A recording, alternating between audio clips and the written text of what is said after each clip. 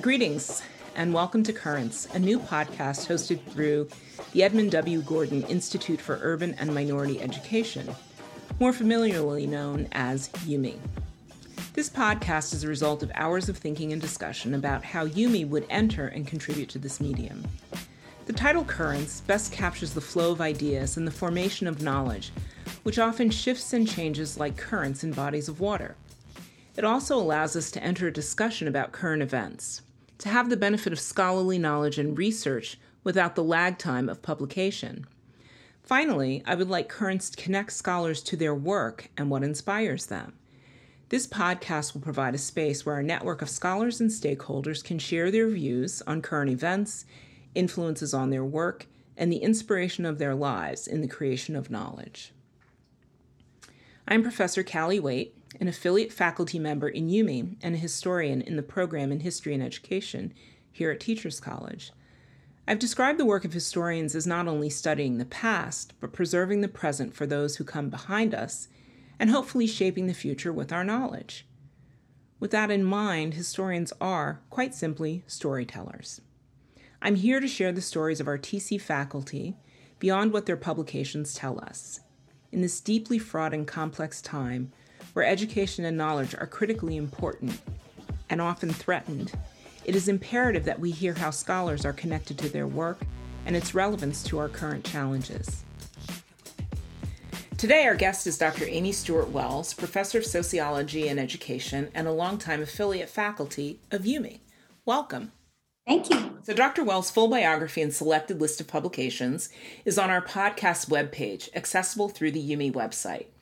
To list her many accomplishments, including former president of the American Educational Research Association, would take up a significant part of this podcast. So first, thank you for taking this adventure with us in our first season.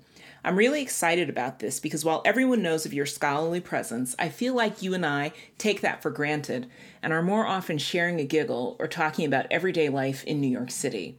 So I kind of take for granted, oh yeah, Amy's a superstar. So this is a great opportunity to bring both worlds together. So I wanted to start out by just giving people a sense of how you found your way to sociology and education, because I remember you as a journalist writing about education. So how did you make that transition? Thank you, Kelly. And thank you for inviting me to be a part of this podcast. This is very exciting. And I loved your explanation of currents and why you called it that. So I really appreciate it. And I'm glad to be a part of this conversation. And thinking about sociology and education, one of the things that we all often talk to prospective students to our program about is whether they have a sociological imagination.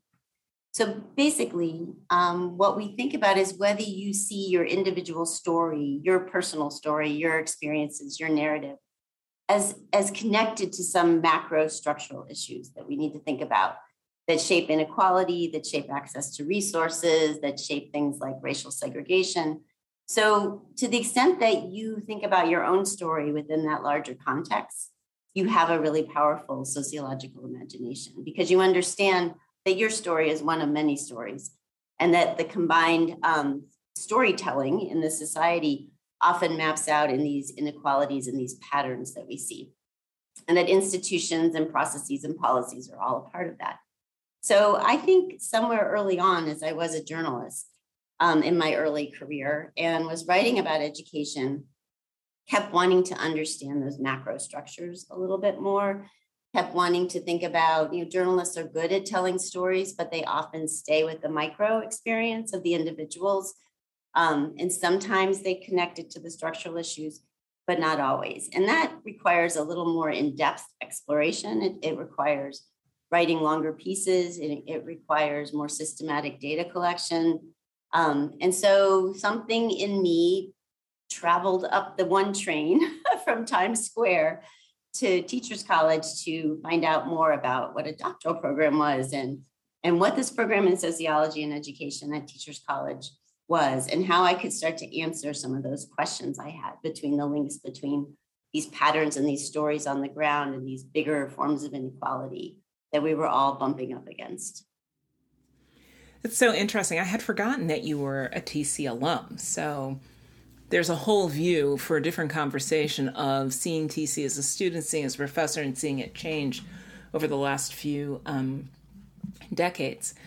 So I love that whole notion of connecting an individual story to a collective story, because people often think of sociology as being these macro studies that are filled with statistics.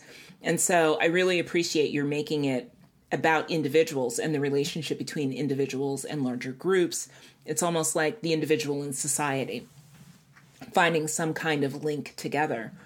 And so I think along those lines, and the issues you mentioned, especially around issues of inequality and access to resources, I'm curious to know, what are you working on now?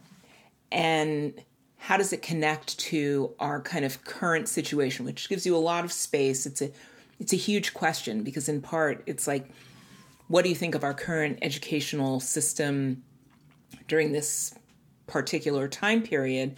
And then what are you working on, and how are they connected? So have at it. Oh, thank you. Thank you. Yes. What we're working on, I say we because I work with a research team of mostly doctoral students, but also master's students at TC. And it's kind of the evolution of my work in terms of the development of the Reimagining Education Summer Institute that we do at Teachers College, which is about teaching, learning, and leading for a racially just society. And if you had asked me like 20 years ago, Amy, are you going to do professional development as part of your work? Because I was a sociologist, and I'm not in curriculum and teaching. I don't have a background in teacher education. I would have said, no, that wouldn't be me. But what my research led me to was understanding that really we weren't getting at these deeper issues within schools as institutions around issues of race and inequality in particular, and anti-Blackness and racism. And so we weren't focusing enough on curriculum and pedagogical strategies and sociocultural issues within schools. The sociologists of education tended to focus on desegregation and sortings of students in one school versus another school, and school choice processes, which are all very important to study and understand that kind of macro structural understanding. But it's also just how educators every day interact with and work with students in their classrooms, and understanding how those macro structural forces enforce implicit biases against students of color, in particular with a predominantly white teaching force, how those macro structural issues, shape the opportunities, but also recreate stratification within schools, right, through tracking and segregation. And so why does this processes of sorting and this racial hierarchy keep being reproduced within education, even as we have created a few policies that are supposed to address it?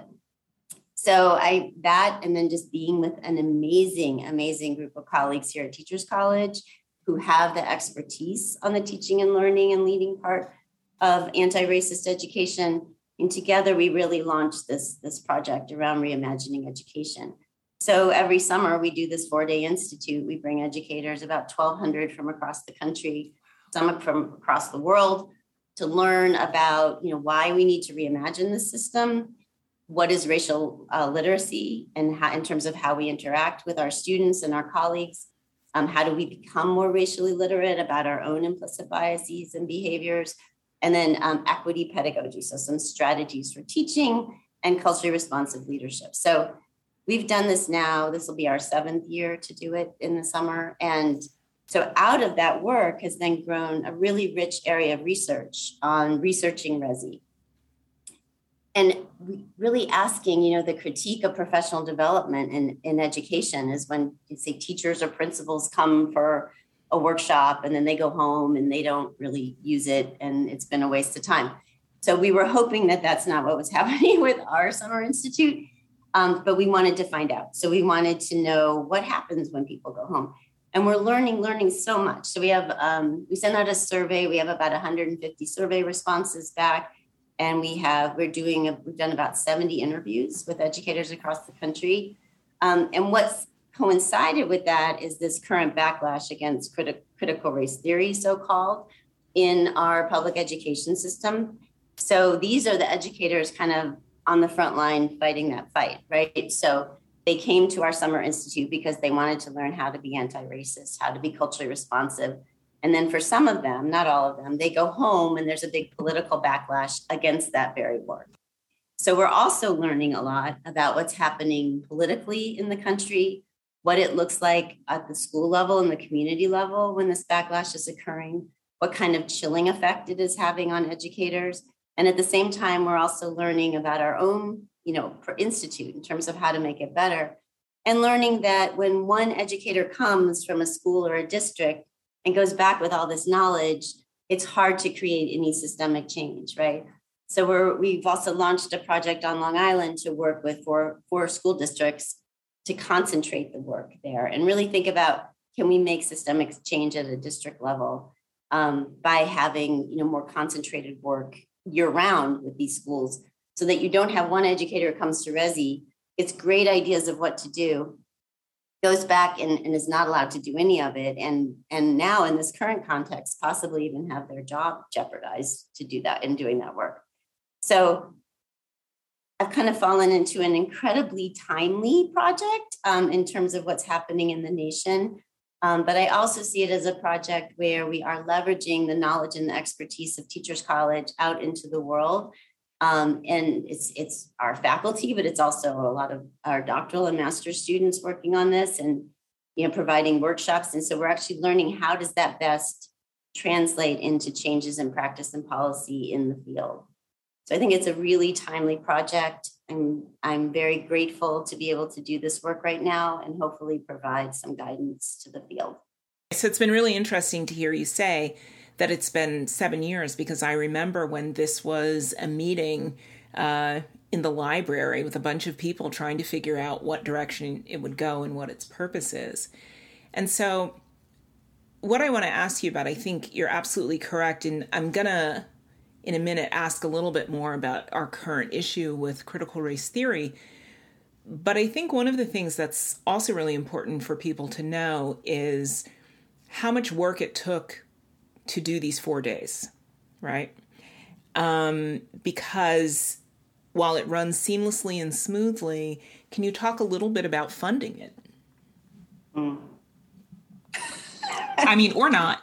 But do you know what I'm saying? You don't have to mention funders' names, but there is this whole notion of, you can have, sort of getting at this idea of the having of wonderful ideas, but bringing those wonderful ideas to fruition, which is like a second job.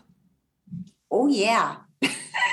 that much I would really agree. But it's been, so working with the Continuing Professional Studies department here at TC that does a lot of the PD professional development work, that I should say organizes it, markets it, supports the registration of it, has been really, really wonderful, because I feel like, that's an arm of the college that is so important, really, for us to engage more with practitioners and to support practitioners in the work. And so we've worked with them to create registration that generates revenue to support the work.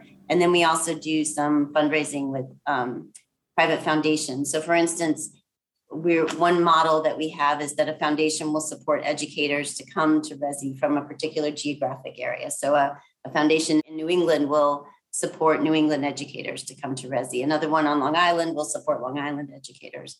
And then we're working with another foundation that has partners with 6 districts across the country, and they're supporting them to come. So, and then we just have gotten some general gifts for programming that have been really helpful as well. But, that this kind of thing, it takes a while to figure out what's the right pricing and, what are all the expenses. And then there's like economies of scale. So as we get bigger, it gives us a little more wiggle room. But it's been a lot of trial and error. And thank God for the CPS staff has been so helpful and supportive in this work. And they're, and this is what I think the college should be doing, really, right? We should really have that whole arm of the college to bring practitioners in to engage with us in why does the research matter and how can we translate it and support you. And I think that's the key issue, is thinking about why the research matters. So in some ways asking, how does this relate to our current time? You're like, well, it's always current, because we're always dealing with teachers and what they're going through, or other education professionals. And I'm wondering, it's grown tremendously. I don't remember how many people there were the first year, so it's grown. There's this arm of funding, there's the content piece, but I'm wondering, have you had time to reflect on how this program has changed from its first 2 summers until now, and taking into account what it was like last year? I'm sure there was a different set of issues. One, it operated remotely, but it was a different set of issues that probably took precedence in what educators came here for. So if you could say a little bit about that, that would be great. Yeah, that's a great question. So the first year, I'll just say we had 130 educators, limited marketing and outreach. And then last year we had about 1,200. So, and we've been virtual the last 2 years. So that's allowed us to grow. But, and we hope to be hybrid moving forward. So that's a great question, because I feel like the politics and the context kind of has been like a roller coaster, right? In 2020, we had the killing of George Floyd and Breonna Taylor and others, and the Black Lives Matter movement was so emboldened and so empowered. And so that brought a lot of people to the Institute, and a lot of promises made on the part of school districts, right? That they were going to do something and start DEI committees. And then the roller coaster dipped quickly because there was a backlash to that with the right wing, I will just say it, people on the right side of the political spectrum, to stifle that very work that was just starting to really take off in some places, some districts that hadn't embraced it before. And so that made last year really challenging, and will make this year challenging too, because there are educators out there who are afraid they're going to get fired if they show up at a place like Reimagining Education. So we try to kind of pivot and maneuver. And, you know, one thing that we're seeing in our research, this is why the research is also iterative and generative of the work, is that this political backlash, similar to that research out of the University of Chicago on the insurrection in January 6th, right, showed that most of those folks who came to DC to storm the Capitol were from parts of the country where the demographics are changing, mostly white people in contexts where the demographics were becoming less white in terms of less white population. And so I think where we're seeing this backlash in terms of CRT in schools, I mean, there's obviously a relationship between these two groups, is more in suburban places that are changing demographically. So having more students of color move in, more families of color. So that leads us, the urban spaces have not been as affected by this backlash, right? In terms of local political, efforts to stop teachers from teaching about Toni Morrison. So what we're doing now is pivoting to make sure that we're marketing to those places where teachers will feel safe to be able to come.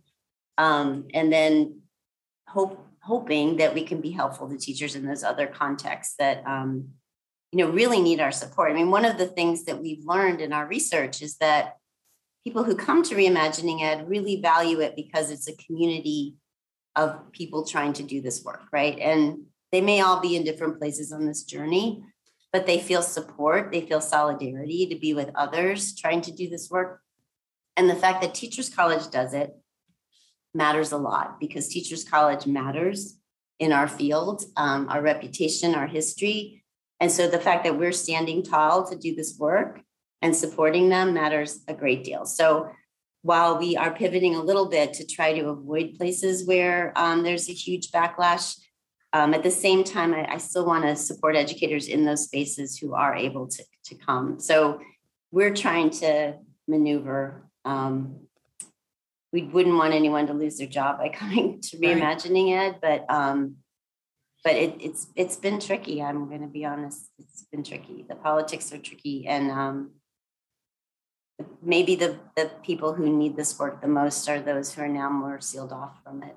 So, yeah, I think one, it's another delicate dance. In addition to funding, advertising, marketing, bringing people in, finding places for them to be, designing the curriculum for those 4 days, is now how do we reach people and not put them in jeopardy? And I want to go back to something that you said, which I think is really important, and that's the idea of people being sealed off. that doing this work, where you're doing it, whether people are virtual or whether they're coming, ends their sense of isolation. Because in certain communities, it may feel like, am I crazy? I'm the only one who's teaching these things. And so a lot can be said for ending isolation. Interestingly enough, Kay Rimneer's book, City Teachers, written about teachers in the 1920s, identifies these 4 things that teachers suffer from, and one of them is isolation. And, if you were to do that same survey now, and I can't remember off of the top of my head what the other 3 were, it was like one was a lack of autonomy, one was a lack of community and isolation, the other is no career ladder, and I forget what the 4th one was. And this is for 1920. And whenever I teach that book, people are like, but these things are exactly the same. So I think that idea of ending the isolation or letting people know that others are out there is really important. And then you wanted to say, I'm just going to say it plain, the right-wing agenda. And I don't think there's anything wrong with saying that, because when we look at what happened in Virginia, of all of the issues that are happening, Youngkin won on the notion that we're no longer going to teach critical race theory. And I think this is a really great opportunity to kind of break this down a little bit and have people understand what we're talking about. As you know, and I'm not going to lecture, critical race theory was something that, it's a theoretical construct that was introduced at a law school. People have now taken critical race theory to mean any time you talk about people of color, if you teach United States history as fully as it has been exposed, then suddenly you're practicing critical race theory. And so I just wanted to give you an opportunity to kind of talk about how people are interpreting, because you're talking to so many different teachers and school districts, how are people interpreting critical race theory versus what the actual work of critical race theory is, which is often a high-level graduate school course that requires all of these other disciplinary knowledges to be able to understand. So could you say a little bit about that too? Yeah, that's a really good question. I think it's tricky because, all right, so the Christopher Rufo is the way I understand it. He's like a right-wing person who thought of this idea of using that terminology. And he did it intentionally, right? So that it could be this big umbrella that would then morph to cover everything.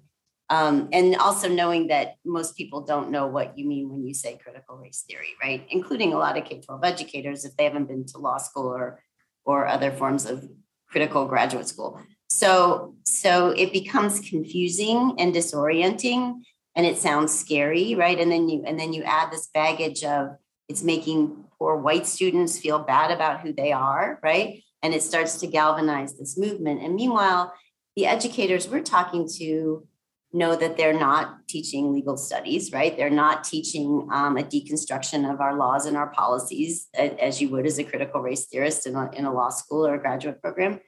They know that they are doing what Gloria Ladson-Billings would tell us is good teaching, right? They know that, and this is part of my mission too, as a researcher, is that the knowledge of our field tells us that culturally responsive education is just good education, right? Gloria tells us that. The research on our brain science and development tells us that. Psychology tells us that, right? And people who understand teaching and learning tell us that, right? So we as educators, we're trying to, those of us who come to Resi and engage in the work, we're trying to do what is good teaching, right? And being culturally responsive to students is going to look different now than it did 100 years ago in this country, right? So, the fact that Rufo created this broad umbrella that now seems to encompass everyone and everything who's trying to address issues of race and education was by design. And the question is, the educators are asking us, and we're working on through our research, is what is the response, right? Is the response simply saying that's not what we're doing? I feel like people have tried that, but I don't think that's the response. I think based on my research, that the response is exactly that. We're doing good teaching and to actually broaden our base by showing many, many parents out there that you want a student-centered education for your child. You want a culturally responsive education for your child. And research tells us they're going to learn better if they have that. You don't want to just be testing them with standardized tests all the time. You want them to have relationships with their teachers, right? You want them to feel trusted and to feel empowered to, convey their talents and their gifts that are multiple and many and multidimensional and multimodal. So that's what we're doing at Teachers College with Reimagining Education. So we are using the knowledge of our field and the expertise of our field to implement good teaching and good learning. And it's really what most parents, if they think about their child and their child's development, would want for their children. So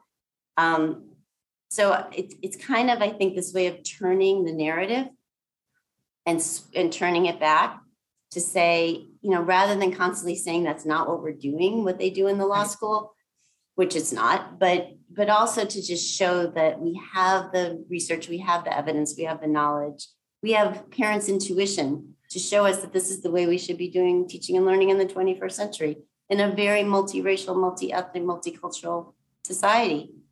So just get out of our way. Like, just take your CRT BS and put it somewhere else. Yeah. But that's what we need, a communications campaign around that. I think that's so powerful what you just said, because it is about reclaiming that space, right? Instead of being on the defensive of, no, that's not what we're doing, to not even address, no, that's not what we're doing, but to say, this is what we are doing. And if within that you are threatened, then that's a whole other issue. So I think that's a really important message, and one that people haven't thought much about. It's always about denying and saying it's not these things and it's not these things, but what is it actually?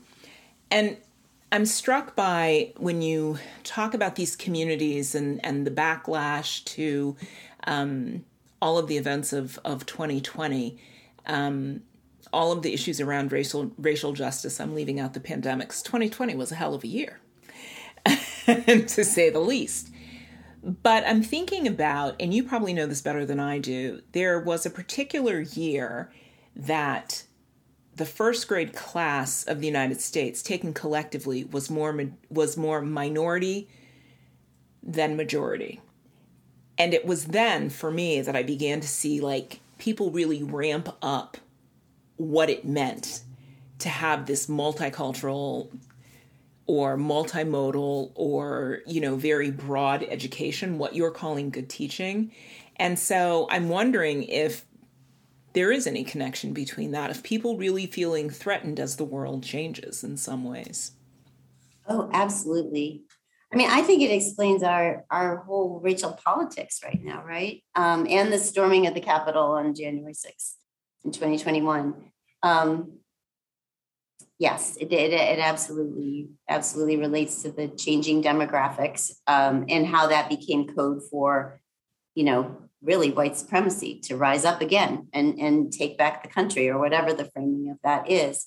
And so that's why I think it's so important to really frame this as the right thing to do as a society, in terms of just thinking about education and teaching and learning. But it's also a broader effort to reclaim our field from a lot of education reform, a lot of political rhetoric around accountability and assessment that so contradicts what we know about child development and child learning. And this is another piece of that I feel like over the last 30 years, an important piece, essential piece, we have lost our voice as a field, as a profession, in these political policy spaces.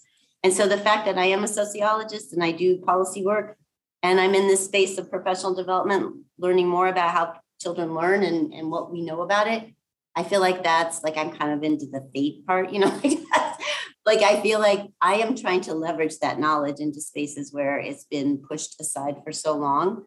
And I feel like that's the only way for us to move forward. I like to quote my former student and colleague, Janelle Scott, who likes to quote John Dewey's famous phrase about democracy needs to be recreated anew every generation, and public education is the midwife, right?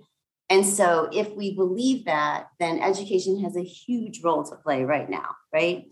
In saving our democracy and saving our society, and to show that we can create an intercultural, multicultural, dynamic society where we're learning from each other and working together through education and through these ways of teaching and learning that we're talking about every summer at Teachers College. And we're backed by research. So even the National Academies of Science, Engineering, and Medicine have said that culture is central to how children learn. That's what we're doing. As we pull the lens back and we look at what your career is like in your relationship to the work, one of the things that's super exciting that I hope people will take away from this is how we as individuals transition and continue to learn.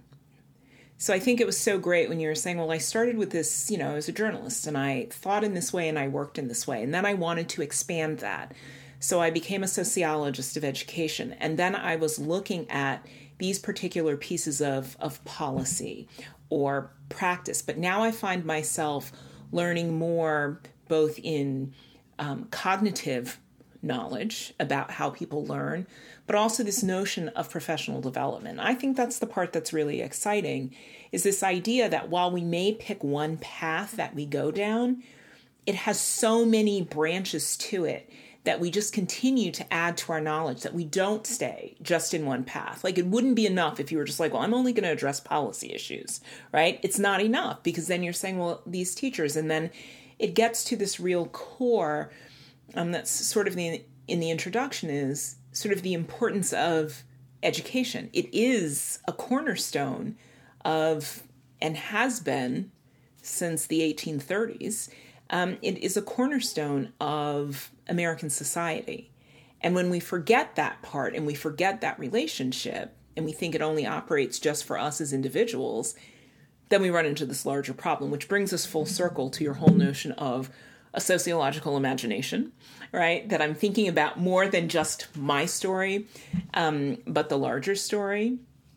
So, Amy, thank you so much. It's been such a great conversation and has sparked so much thinking. And I really appreciate your taking the time to talk with us. And clearly, we'll have to have you back next season, because now we have a whole new set of questions to talk about. So thank you so much for spending time with us. Thank you so much. I love the questions, and I love that full circle. That was beautiful. Thank you. This was a lot of fun. I'm so glad. So again, thank you for sharing your thoughts on the podcast. It has truly been a pleasure to have this time with you. And also remind us of the important work that you're doing, but that all of us could be doing. Thanks to those of you who are listening. Please visit the UME webpage and subscribe. Our web address is tc.edu/IUME. There you can find a full bio of Dr. Wells and a list of her selected publications. On our webpage, you can also find more information about each of our episodes. You will see that our guests come from a wide range of fields. We are interested in knowledge across and through the disciplines, so I hope you'll join us.